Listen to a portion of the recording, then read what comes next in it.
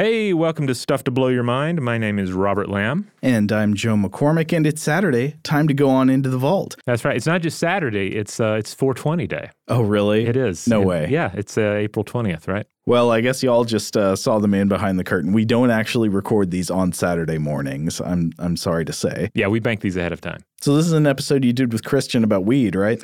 Yes, technically. This is an episode from back in May of 2016. It was one of two episodes that we recorded together about marijuana. This first one was Humanity's THC Odyssey, which is just kind of an overview on some of the history of marijuana usage, THC usage. We also did another one about medicinal marijuana, but we're not really re-airing that one. I'd have to look back and see, like where the science is on everything. I feel like that's something we would need to revisit as opposed to just simply rerun. But this episode, this has some fun stuff in it. Some of the history of marijuana usage and its legal status in the United States, as well as getting into some ideas about how marijuana may or may not have played into different ancient societies. Sounds great. Well, you folks at home or wherever you are, even if you're not at home, enjoy this classic episode. Welcome to Stuff to Blow Your Mind from HowStuffWorks.com.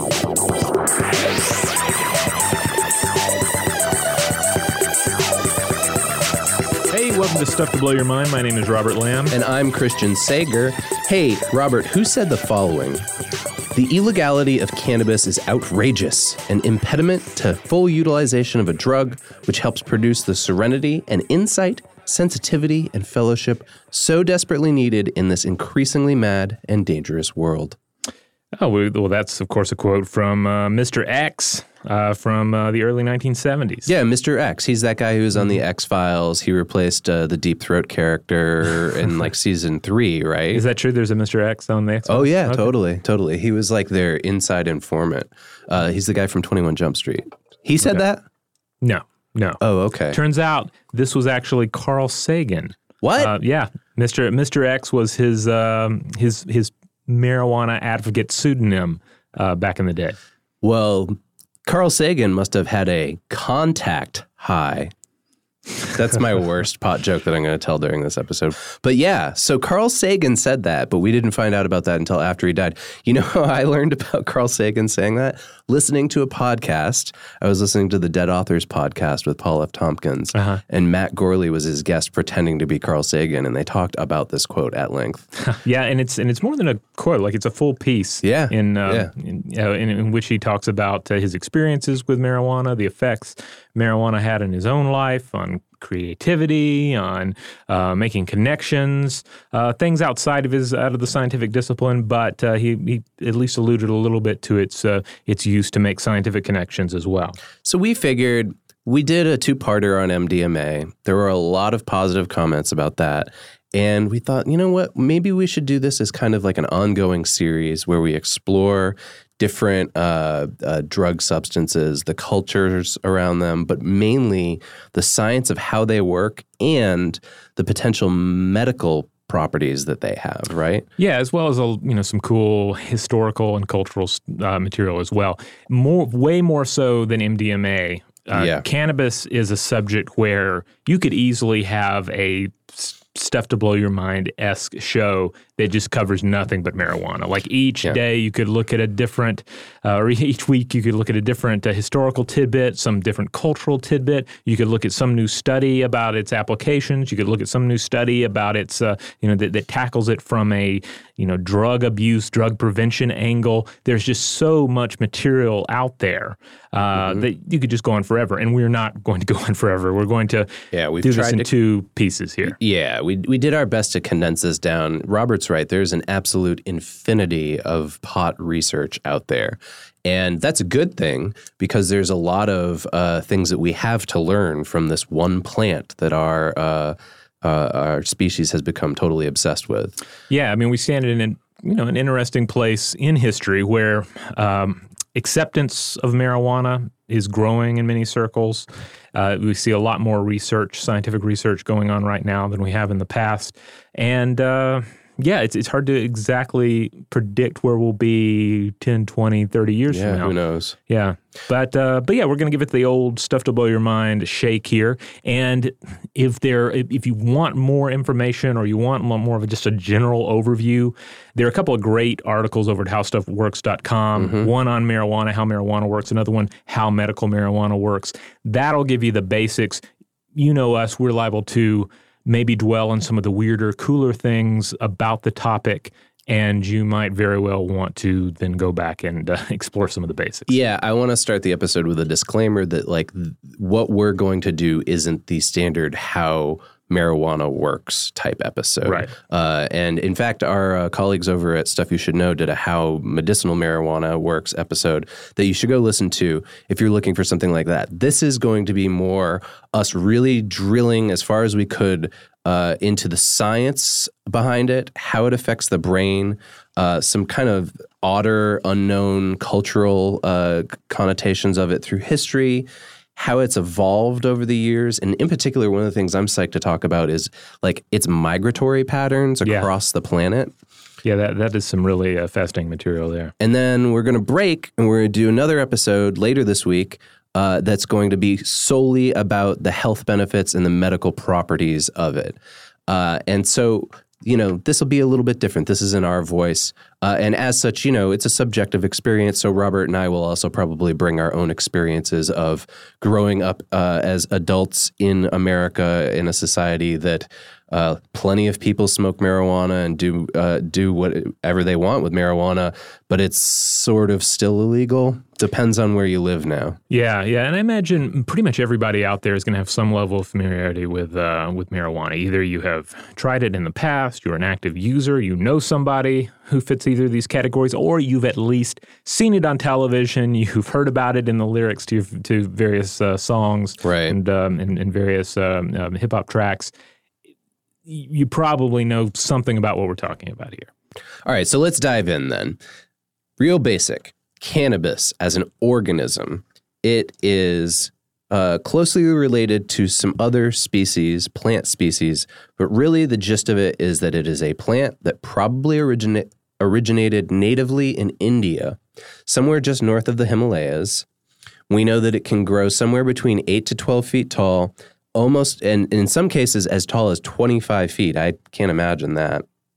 And then one thing that, you know, we'll just get out of the way, but this is not going to be something we're going to talk a ton about. Of course, it has uses as a textile fiber, right? And hemp has particular woody fibers in it that have industrial applications. And that could be, again, like that could be its own podcast. Right. All the ways that you can use hemp, right?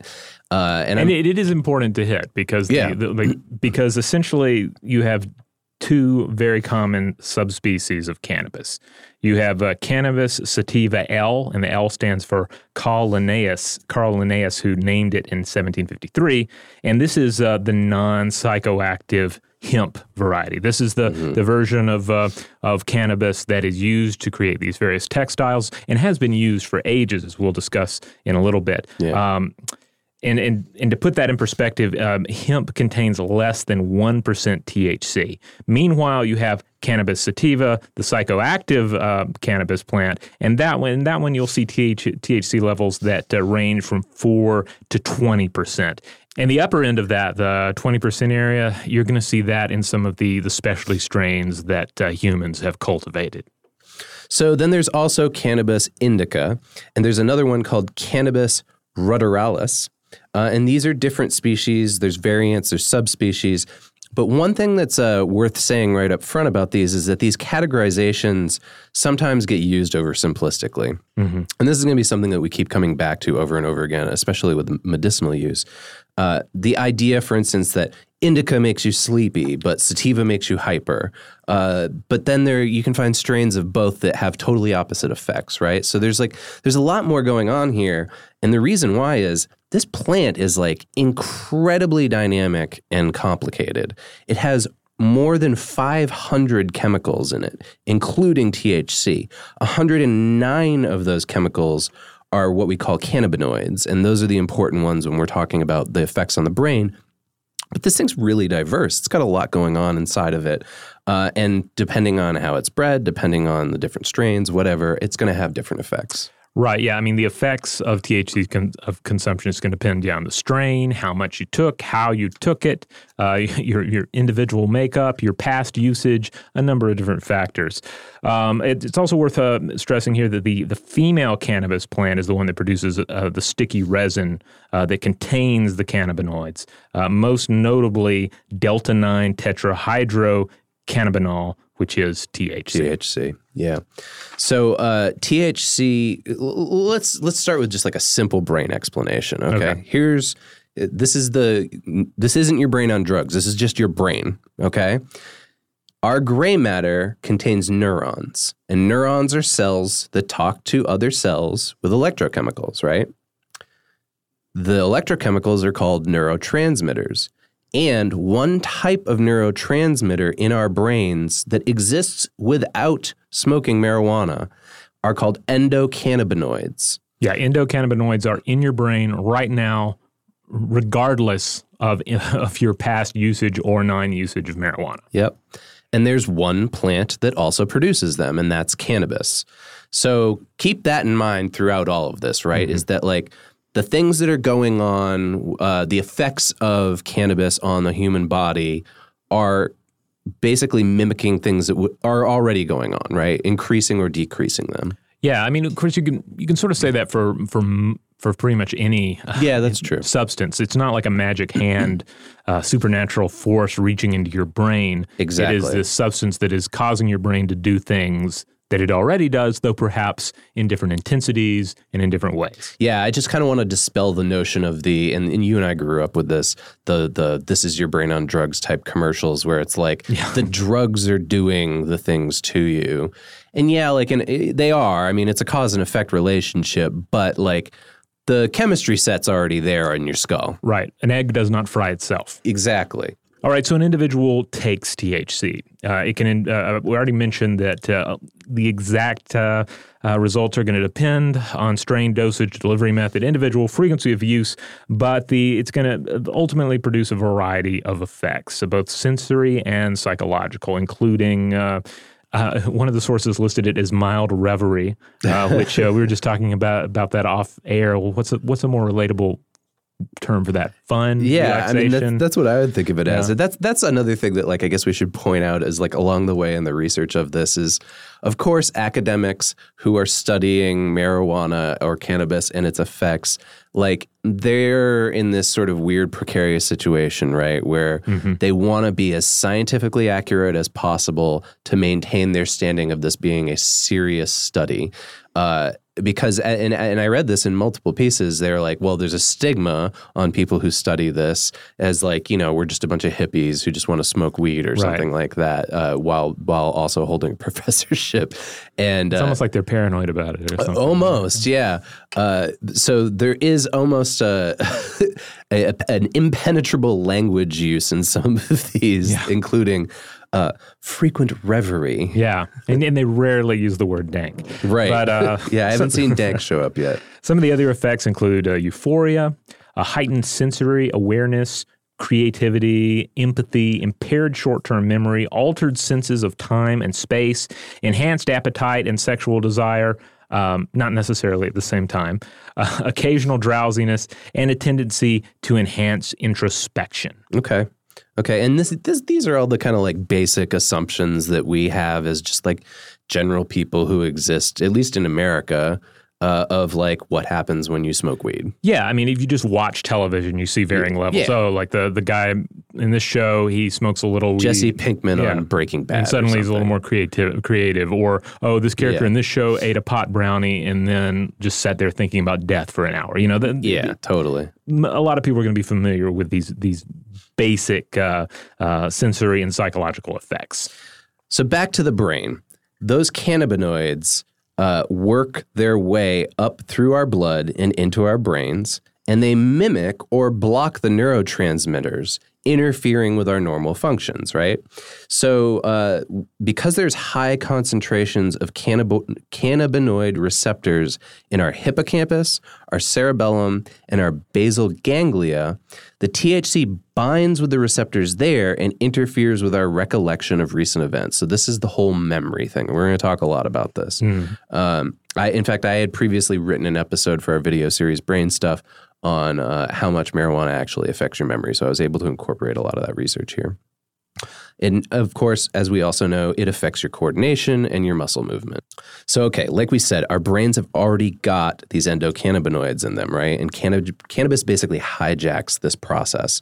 Now, the endocannabinoid system influences our pain, our memory, our mood, and our appetite. All those things that Robert just listed as being affected by using cannabis. Which is which nicely foreshadows our eventual discussion on medical applications, because you can already see this is a substance that is already involved in a number of the things that are affected by various illnesses and diseases. Yeah, absolutely. And one of the things that we're really getting into now, and we're going to talk about more, but like research is relatively recent, like in the last 5 years, is that the endocannabinoid process also has a big role in how our brains grow. Now, recall from when we talked about MDMA in the MDMA episodes, our brains are actually growing until we're 25 years old. Yeah. Like it's easy to say like, oh, I'm a grown-up, I'm 18, I'm done. But that's not true. Like your brain is still evolving. And using marijuana definitely seems to have an effect on how your brain grows if you use it in adolescence. But I think like what they're referring to is like anything before 25 years old. And that's not a regular use, but we'll get into that later. And the thing about the endocannabinoid system, we've only known about this thing since the late 90s. So we know it's a complex neural system. We know it affects these couple things that I just mentioned, but we're only beginning to understand it. So it's weird when you go down the rabbit hole on marijuana research because there's tons of it. Like we mentioned, it's everywhere. Mm-hmm. But a lot of it is the same, like, here's this endocannabinoid thing. We sort of get it, but not really. More research is needed. Right. And then here's my fun fact for the episode. The reason you can't overdose on marijuana is because our cannabinoid receptors aren't densely packed inside the medulla. The medulla controls our cardiovascular system, right? So if you use heroin and you overdose on heroin, that'll shut down your respiratory control center, but pot can't do anything like that. Do not mistake us. When we say you cannot overdose on marijuana, we are not saying that you cannot take too much marijuana. You can take more marijuana than you should or is comfortable for the user experience. Yeah. But you can say that about anything, right? You can say that about chocolate. Yeah, I mean, and so you can say that about plenty of things just on your spice rack. That if you take too much of it, they can have dire consequences. Bottom line being, you cannot overdose, but you can take too much.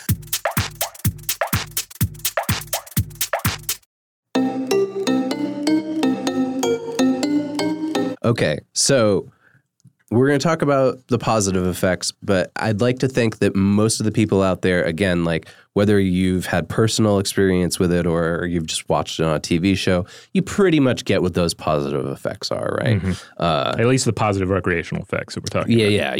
Yeah, the reduce of pain and inflammation, and then the medicinal applications we're going to talk about in the next episode. Mm-hmm. And primarily, just, spoilers for that episode, it's primarily used to treat epilepsy and multiple sclerosis.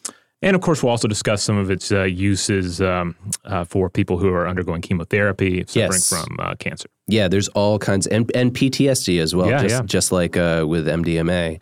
That same MAPS Research Institute is looking at how marijuana can help with PTSD. So this leads us, though, let's talk about the adverse effects, okay? And this isn't, I'm not going to do like the Nancy Reagan, like sit here and tell you all the bad things, right? Mm-hmm. I think the way that we need to approach this, just like we talked about with MDMA, is like, let's be mature about it. This is a plant. this plant does these things to the human body. We're listing them. Right. We can apply positive or negative connotations to them, but just it's important for us to walk through what they are, right? All right. So memory is the big one. And the answer, like, does marijuana affect your memory? Oh, yeah. It absolutely does. And the reason why is because the THC latches on to the cannabinoid receptor type CB1 in your brain. And this affects your short-term memory. In fact, we've done 40 years worth of studies that show that THC disrupts our short-term memory. It also makes it difficult to remember what happened when you were actually high. And yes, when you take larger doses, like Robert was talking about, you can take too much. It has an even more of an effect on your memory. However, you can also develop a tolerance. And so, like, if you are a chronic user, yeah, you can build up a tolerance and subsequently you'll have less of the memory problems. But this also plays into the medicinal stuff we're going to talk about later, in that, like, the medicinal applications don't always work, again, because you can build up a tolerance to it. Right. And on the short-term memory stuff, I do want to mention here that, like, there's a difference between, say, this user consumes some marijuana and they can't quite remember all the details of that episode of Breaking Bad they watched. Yeah. As opposed to an idea of, like, somebody just having a complete blackout experience. Like, there are varying levels of memory disruption, and it's not just the black and white. I remember, and I have a black hole in my life. Right. You know? Yeah, totally. Which reminds me of, like, I have friends who over the years used too much alcohol, and that was kind of their experience with that, which was just like the hole in time and space. They don't remember what happened, or at least they say they don't remember what happened. I have far less friends who use marijuana that have said the same thing. So, but let's clarify too. Existing memories are not affected by marijuana use. And this does not lead to memory loss, or dementia. That needs to be clarified, because I think, a lot of the scare campaigns about cannabis leads to sort of these misunderstandings. Right. Researchers do, though, hope they can use THC to help people with forgetting bad memories associated with PTSD. Yeah. And the reason why is because the endocannabinoid system regulates memory formation, but it also is involved with how we, quote, make negative memories extinct. That's a weird phrasing, but apparently it has something to do with us, basically, like, I guess, like, the metaphor would be like putting a negative memory in a box and shoving it in a closet way in the back of your brain, right? And just being like, I'm done with this. But, this touches again on the complexity of THC, because it's a substance that almost paradoxically involves sometimes the over-examination of a negative element in one's memories, or in this case we're discussing now, the potential eradication of negative connotations for a memory. Right. And we didn't do a lot of, like, real deep dive research into the PTSD application here, but I'm going to guess, based on all the stuff that we did on MDMA and PTSD, that it probably has a similar use, and that it's done in conjunction with therapy, and that, you use it a little bit with a trustworthy therapist, and then you talk your way through the memories and the problems, rather than it's not like this magical thing where, like, you take a certain amount of marijuana and boop, your memory just goes into a closet, right? Like, we need to stop thinking about it as being like this just magic wand thing. Okay, the chronic use effects are important to consider as well, because as we age, chronic use of marijuana can hasten the loss of neurons in our hippocampus. So teens, and this is where it comes into the growing up and how it affects your brain thing. Teens who smoke it for 3 or more years may have abnormally shaped hippocampi. And they get more abnormal the longer they use it chronically. Now, these deformations are connected to poor performance on memory tests, and they don't go away either. They've been observed in individuals who are in their early 20s who stopped using marijuana up to 2 years before. So it's like there's this window in your life. And let's be honest, for a lot of us, that's the window when we're most likely to use marijuana. And if it's used on enough of a regular basis, it can affect the shape of your brain. Yeah, I mean, this is the period of time in our development where we're hardwired really to break out and attach to different peer groups as like a survival instinct, to take more risks as a survival instinct. So it's unfortunate that this is also the time where we should probably not be experimenting with a whole bunch of different substances. Yeah, I know. Like reading this, like I almost thought like, wow, like in a mature society it would be. And I wonder if there's like some kind of like smaller microculture somewhere where it's like this, where it's like, yeah, like we accept that this is a thing that exists and it has these properties. But, you know, for the most part, like we want to keep that away from our youth until they're of a particular age. And then we'll have like a ceremony or whatever, like a celebration. Like a Rumspringa? The Rumspringa of marijuana. Yeah. Where you're ready and it won't affect how your brain is shaped and affect your cognition basically for the rest of your life. Because basically your programming here is to rebel, run away from your tribe, and go find another tribe that you can breed with and find safety among. But wait till you get to the other tribe until you try all these substances should be the caveat there. Yeah, I don't know. That would be interesting. I wonder if any of the listeners out there are aware of, like, if there's there must be. I would assume that there's got to be some kind of mature society where that is how it's handled. Although I guess, like, based on sort of like nation state regulations, we wouldn't necessarily be able to do that anymore. Well, I think you do see traditional uses of marijuana and other substances where control of the substance is held by shamans and by religious individuals, and therefore you would have to reach a certain age, a certain place in your life before they would be administered to you. So that would be, I think, the most likely form of that. Okay. Yeah, that's interesting to consider going forward with this.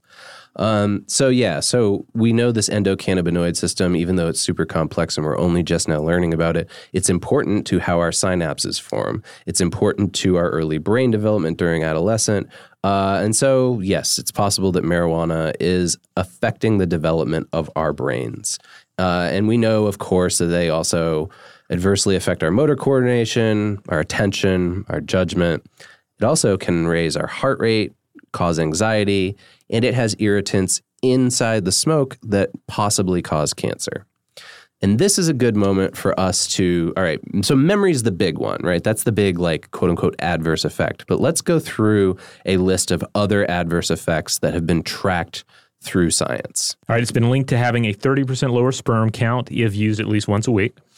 It's not highly addictive. However, 10% of users become dependent. I've seen that number represented as high as 30. Yeah. It kind of depends on who's tweaking the numbers here. I also think it depends on, like, your definition of dependence. Yeah, I think the 30% I saw was something like, quote, some degree of dependence. So, yeah.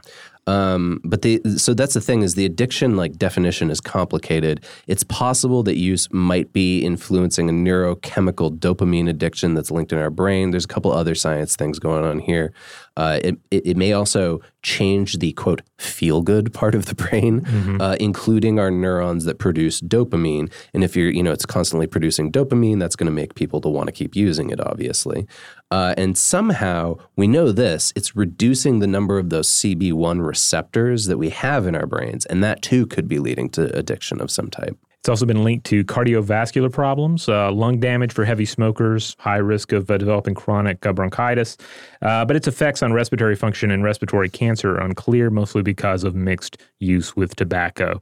So in a lot of this, we're just talking about the fact that the primary method of consuming it is via smoke. So, of course, you're going to end up with smoke inhalation issues. Yeah.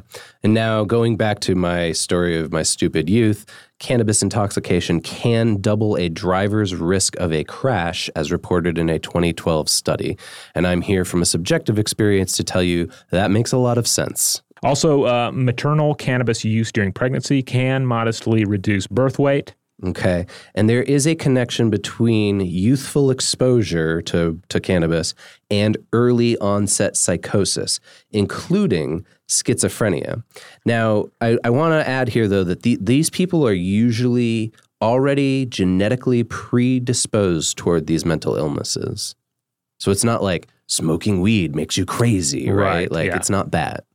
And it's also associated with the use of other illicit drugs. Yeah, and I feel like this is a good moment, like with that particular one, to just like add a note here that I personally think that there's a difference between cannabis's sociocultural role and its scientific effects on the human body. Right. And some studies suggest that cannabis is a contributing cause to these things, like, for instance, that you'll drop out of school or something.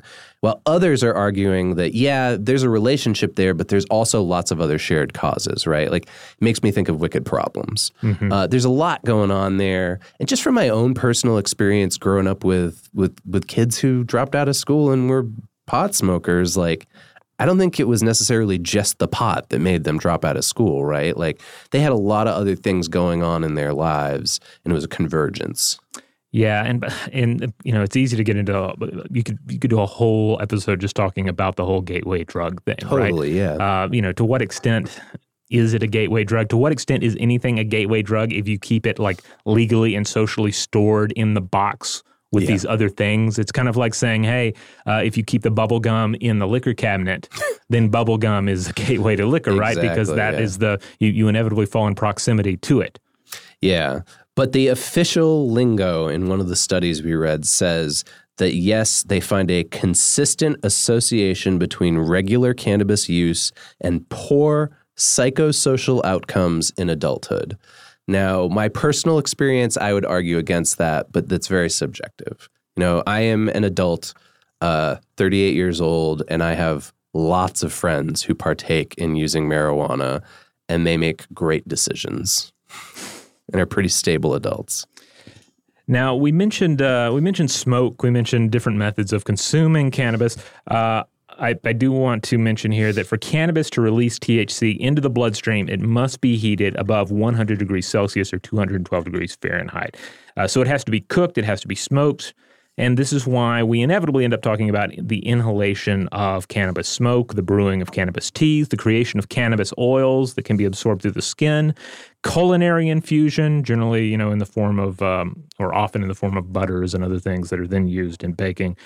Some cultures in the past just threw it into a communal campfire and everyone inhaled it that way. And the use of pipes was actually rather uncommon until the 16th century. Really? Yeah. Okay.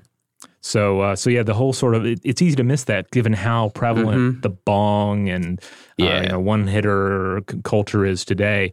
But that is in the long history of human cannabis use, that's a relatively new thing. Yeah, it's kind of worth realizing that, like, we are only just a little blip on the radar of its influence on human history, especially like when you look at how far back it goes. Indeed. So, hey, on that note, let's take a quick break. And when we come back, we are going to dive into a little bit on the evolution of cannabis and the overall success of cannabis as it just spreads across our world through human culture.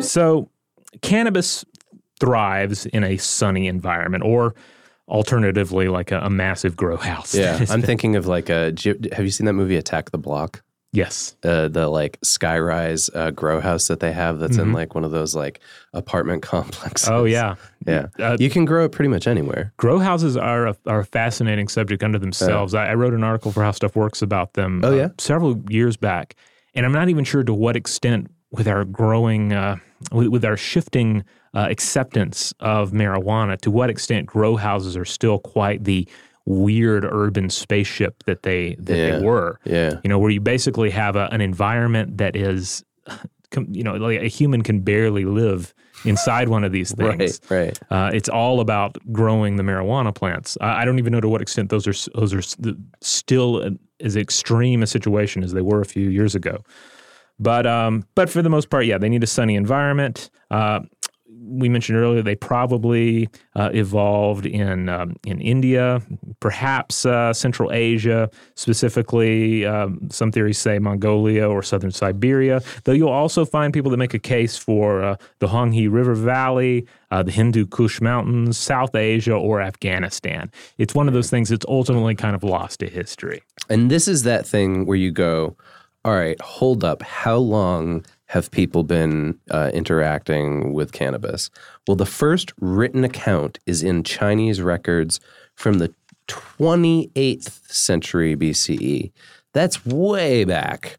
I mean, it's pretty far. And then when you look at it, around 12,000 BCE, humans started domesticating the crop. And this is where it steadily started moving across the world. And let's talk about that for a little bit. We've got like a map here in front of us that we'll try to translate to you, listener. That it's just fascinating how it kind of made its way around the world. Right. So as best we can tell, by 2000 BCE, you had cannabis in China, Japan, Korea, Persia, Eastern Europe, and India. And then during the first millennium, it spreads through northern Africa, and in the following millennium travels north into Western Europe, south into southern Africa, into Southeast Asia, and then in the centuries to follow, it follows the wave of colonialism into the New World. So we're talking South America in the 1800s, and then the early 20th century, it's making its way into North America and becoming firmly rooted there. And you may be wondering, well, how do we know this other than a general historical record, right? Mm-hmm. Well, this is a fascinating thing that I read about in a Newsweek article. There's a guy out there, his name is Mowgli Holmes, and he operates a lab called the Phylos Bioscience Lab. And the whole point of this lab is to try to sequence the DNA of every kind of cannabis in the world. And the goal is basically that they're going to sample all of it so that they can clarify, what all these different types are in the marijuana, quote unquote, market.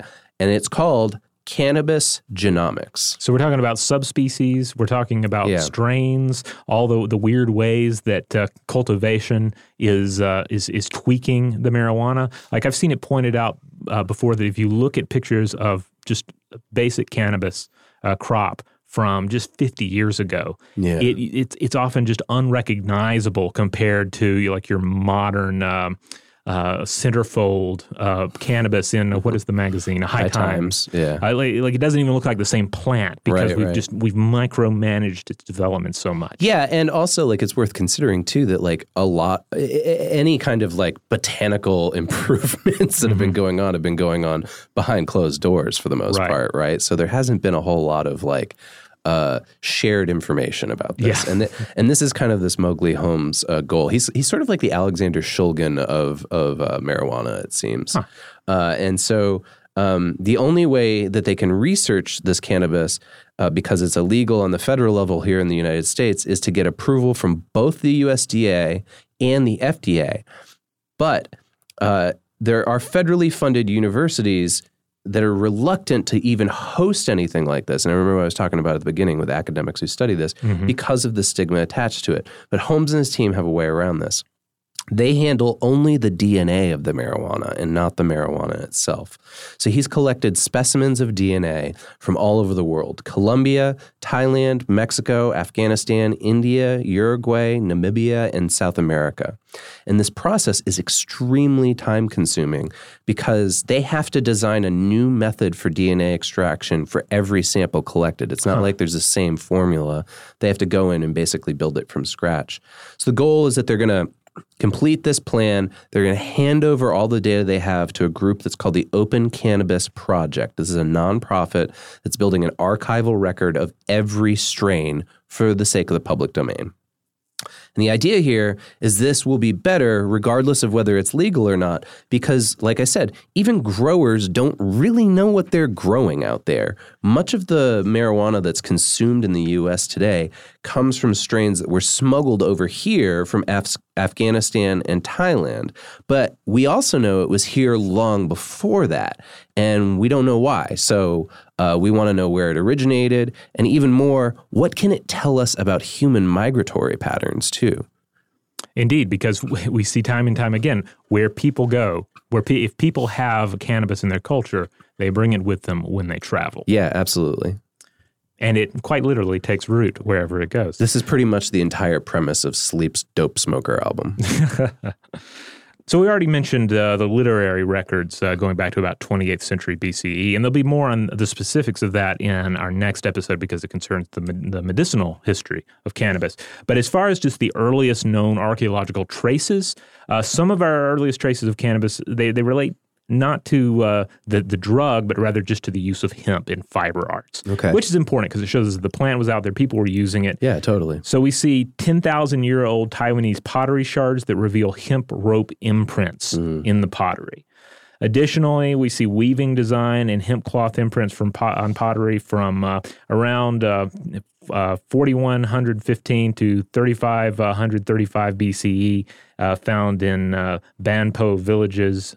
These are the earliest examples of Neolithic and possibly a matriarchal Yangshao culture. And this is from the Shanxi province in northwest China. So again, just to go back, China was one of the earliest regions that would have had access to cannabis. Burned cannabis seeds have been found in Kurgan burial grounds of the Pazyak tribes in Siberia, dating back to around 3000 BCE. And I can only imagine, my Highlander history is a little foggy, but I'm assuming that the Kurgan maybe came from this area. Maybe that's it. Yeah. Probably a very heavy marijuana user, the Kurgan. Yeah. He had a lot of time. As played by Clancy Brown. That's how you get that really nice, smoky, deep voice. Yeah, that smoky, gravelly. Downtown Clancy Brown.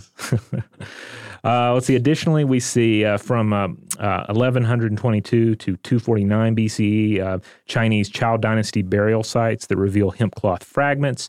In Egypt, we've seen cannabis pollen in the tombs of in the tomb of Ramesses II, and that's from around 1279 to 1213 BCE. And several mummies from that time period contain trace cannabinoids as well. Based on our episode on preparing mummies in Egyptian burial and knowing all of the different spices and things like that they stuffed inside the orifices of bodies, I wonder if they were stuffing cannabis in there as well. Maybe so. As a potential, way of preserving the corpse. So then we get to 1000 BCE, and this is when hemp cloth from a debris pile is found in modern-day Turkey near Anjara, Jordan. And fragments of paper containing hemp fiber have been found in Chinese graves dating back to the 1st century of BCE. Now, we're closing in on our own present age here, but in 200 BCE, Cho Li writes of hemp's use as a fiber. In particular, there's evidence of cannabis as a domesticated seed crop. So we know that, somewhere through those times, it's domesticated, it's become part of agriculture, and it's being used medicinally. Yeah, and as hemp too. Yeah, so it's easy to sort of put ourselves in the mindset of early individuals who maybe they discovered the use of hemp first and then began to discover this other property. Right. Yeah. Maybe they sort of discovered each independently, but pretty early on, cannabis in one form or another becomes an important crop, and a crop that knowledge of is passed from generation to generation. Yeah, now, and this is one of those, I can only imagine, horrible pot humor of, a bunch of stoners sitting around and being like, man, who first figured this out? Did they just, smoke every plant they came across? Well, in a way, and we'll get to that. there is a one myth concerning that. Yeah. Now, a lot of this we've talked about, this is concerning the hemp, but what about the actual smoking of the marijuana, the actual consumption of the cannabis and the THC? Well, some of our earliest known evidence here takes us back to 1320 CE. And here you'd have to travel to the Labala Caves of Ethiopia, where we find 2 ceramic pipe bowls containing traces of cannabis. And then the Atharva Veda in 2000 to 1400 BCE references something called bang, not bong, a concoction of dried cannabis leaves, seeds, and stems. And this is considered like mild Indian cannabis, about half the strength of ganja. Yeah, and I know we're sort of moving around in time a little bit here, but so sorry for any whiplash you might get. Doctor Who tour of marijuana. Yeah, you'll also find cannabis use interwoven into tantric traditions that have influenced both Hinduism and Buddhism. And I mean, really, we could just go on and on. You can't even begin to look at cannabis's role in every culture and age. Yeah. But we thought it'd be interesting to discuss a few key examples that are either interesting or have some sort of importance later on in our discussions. So one that probably comes to a lot of people's minds is that of the Assassins. I'm not sure how familiar people are with this. I feel like the Assassin's Creed games get into this a little bit. So maybe do they? I've played like half of those, but I don't remember there being anything particularly connected to this. But I haven't played the first one, and that's the if my memory is correct about those games, that they're chronological in order. Yeah, and they have time travel and they do backstabbing. Yeah. So just to clarify, hashish comes from the Arabic for dry herb, and it consists of purified cannabis resin and is considerably more potent. And this would have spread through the Arab world from 7th to the 13th centuries due to trade, travel, and war, which are generally the things that move cannabis historically. And here's the thing, though. It was around, not necessarily accepted. It's often considered an intoxicant in Islamic communities and is therefore prohibited, though some Sufi holy men have allegedly used it in their rites as well. Mm-hmm. So that much is more or less accepted. As for the idea that the assassins, that there are these dreaded Ashishin warriors that would have imbued in hashish prior to their attacks on Western Crusaders during the Holy Wars, well, that remains either unclear or complete fabrication. There's nothing really to back up that idea. Okay. The Crusaders were the ones circulating these tales, and it is a huge possibility that these tales were just about downplaying Muslim bravery and saying, "Oh, well, sure, they beat us, but that was because they're crazy. They took some drug that gave them essentially superpowers and made them into madmen and came at us." So, all right, I'm going to show my ignorance here because this is one of the sections that I researched. Mm-hmm. Is this connected to the whole legend of Hassan Asaba? Is this the old man in the mountain? Yeah. Yes, very much so. Okay. Yeah. Okay. Yeah. So these were a real group. Yeah. They existed. The idea that they smoked hashish is some sort of a pre-attack ritual. Right. There's little or nothing to back that up. Very different from our episode on Wolfsbane, in which we did find that there was some kind of a connection between, what was it, Vikings?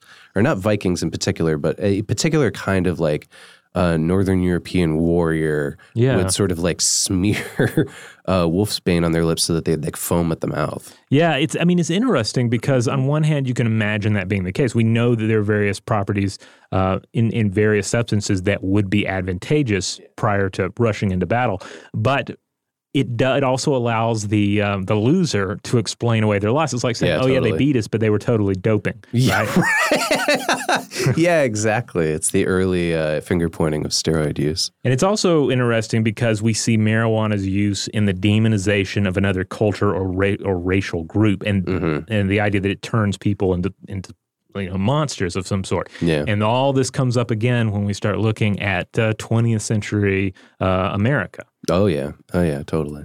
Another cultural entity that is become pretty synonymous with marijuana use is that of the Rastafari movement. Mm-hmm. Certainly, Jamaican music, be it dub or reggae, they're huge influence of cannabis. Yeah, in those art forms. And I think through most of present day Western pop culture, that is like a stereotype. Yeah, but certainly the Rastafari movement is real. It's a Jamaican Abrahamic faith that rose in the 1930s following the coronation of Haile Selassie I as Emperor of Ethiopia. And they thrive to this day. They recognize Selassie as the Messiah, and they regard cannabis as a spiritual act and a metaphor for the burning bush of the Old Testament. Okay. And by the way, cannabis would have spread to the Caribbean during the 19th century via Indian laborers brought in by the British. Okay. But this is an interesting modern example where we see cannabis as a part of a religion, as a religious rite. Here in the States, you also have various movements of, I think, varying levels of seriousness, such as the Christian THC ministry, the Cannabis Assembly, the Church of Cognitive Therapy, of course, Temple 420. The list goes on and on. But throughout human history, you do see cannabis playing a role to varying degrees. Maybe not as extreme as Rastafari, but you see it playing varying degrees in religious rite. Yeah, that certainly makes sense given its biochemical properties. And this thoroughly connects right back to two of our more recent episodes, the Cargo Cults episode and the Hyperreal Religions episode. Oh, yeah, totally. And again, we could spend a whole series of episodes just going through all the various different cultural examples. Now, when we get to the United States in our modern times, we pretty much have to mention reefer madness. Yeah.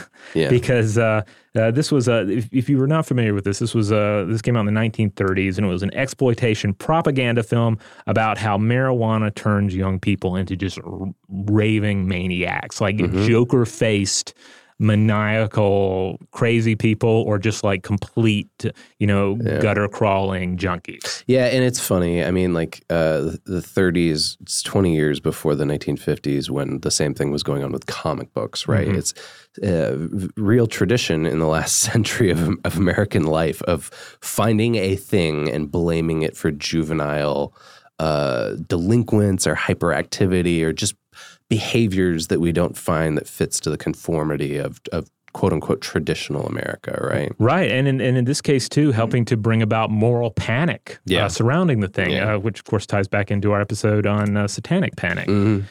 But essentially, you had U.S. laws against marijuana and other drugs popping up in the 1920s. Though marijuana laws at the time, they didn't differentiate between hemp and psychoactive cannabis. Right. And this was apparently due in large part to the influence of the cotton industry because they didn't want the hemp industry to come in and take away their business. Yeah, because it's like significantly cheaper, isn't it? Yeah, that's my understanding of it. And then, so you have the Federal Bureau of Narcotics under Harry J. Anslinger.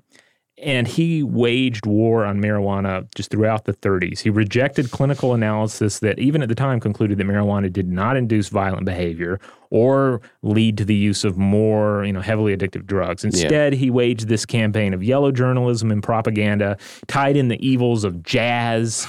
So you're getting, some racist tendencies right there. That's where we got the jazz cigarette. Yeah, the jazz cigarette.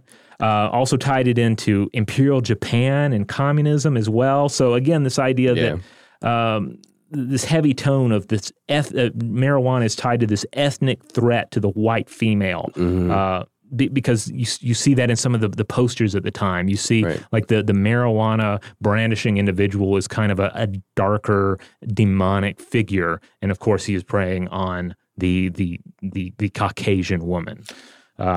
So it's really icky the more and more you look at. Yeah, I mean, like reefer madness is one of those things that like a lot of people, especially of our generation, like kind of look at and are like, oh, isn't that ironic? Funny, ha ha ha. But like it's just another example of humanity just like pointing its fingers at the wrong things, and not really kind of like taking a decent step back and looking at like what the actual situation is. Right. And even though today we can watch Reefer Madness and laugh at it. Right. I think it might even be on Netflix or something like that. Yeah, it periodically. I think it may be in the public domain. I know there's a riff track on it, and it is just goofy and awful. But we're still to a large extent living in its shadow, right? I mean that era of cannabis aversion, of moral panic surrounding cannabis, like that never truly completely went away. I mean, it certainly we had cultural shifts. We had the 1960s and then the post-1960s, and we've touched on this before in MDMA episodes, just about like the difficulty of coming back from that, even with just clinical research. Yeah, right, exactly. And that we'll talk about that more in the next episode, the sequel to this, about medicinal applications. But yeah, it's like tremendously difficult to do studies on this stuff because of the results of this sort of movement that Robert's describing. So we're at this interesting point in history, right? We've seen a great deal of post-drug war decriminalization, overall cultural acceptance. Outside of the U.S., Spain, Italy, Portugal, Switzerland, the Netherlands, and Belgium have all decriminalized marijuana possession to varying degrees, and it's also quite vilified and outlawed in such places as the United Arab Emirates, Indonesia, Malaysia, the Philippines, and Japan. I can tell you, having lived in Singapore as a kid, it is not very welcome there. It's interesting because I just recently took a trip to Portland, Oregon, and the medical dispensaries are all over the place there now. Oh yeah, and it was such a like culture shock thing. Like, oh, I'm in America, but this is a very different America than Georgia, where I can't imagine the medical dispensaries happening anytime soon.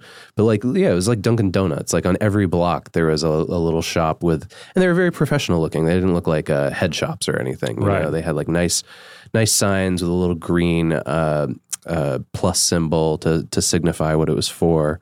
And it was everywhere. Huh. Yeah, so it's interesting to just try and figure out where we are in the overall continuing history of marijuana. Like, is this the peak? Like, is everything about to go in an entirely different direction? Is it going to continue to change towards acceptance and research? I think our generation, maybe it's just the people that I spend time with, but I really feel like our generation isn't as easily fooled by the whole reefer madness rhetoric, right? Like, we think about it a little bit more maturely than that and realize like the actual benefits and adversities of cannabis on the brain. At least I like to think so. So hopefully the current generation and even the most recent generations to sort of reach that acceptable, semi-acceptable, however you want to look at it, drug experimentation age, like hopefully they are entering into it with a lot more balanced information and not just like fear-mongering on one side and hippie mumbo jumbo on the other, but a middle path that incorporates some level-headed decision making. Yeah, totally. Like I said, like I would love to see us go back to some kind of like shamanistic cultural thing where we celebrate that when you've reached the age that it will no longer deform your brain. Yeah. So on that note, I think we should pause.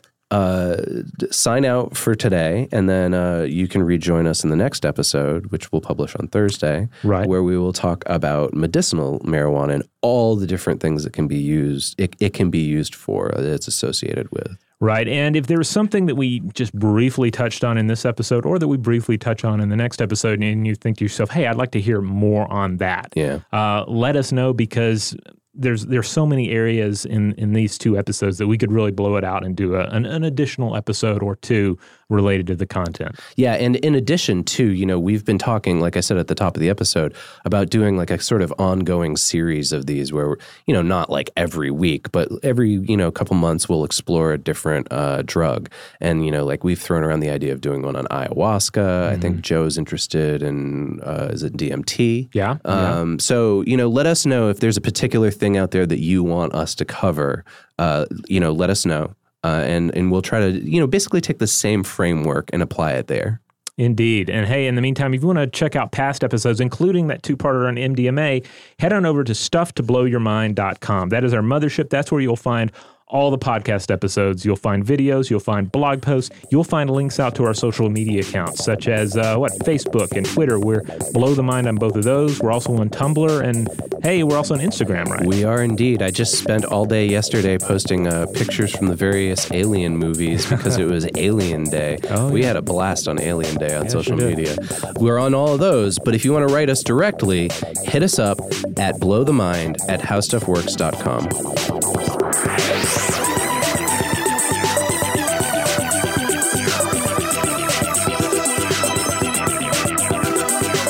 For more on this and thousands of other topics, visit howstuffworks.com.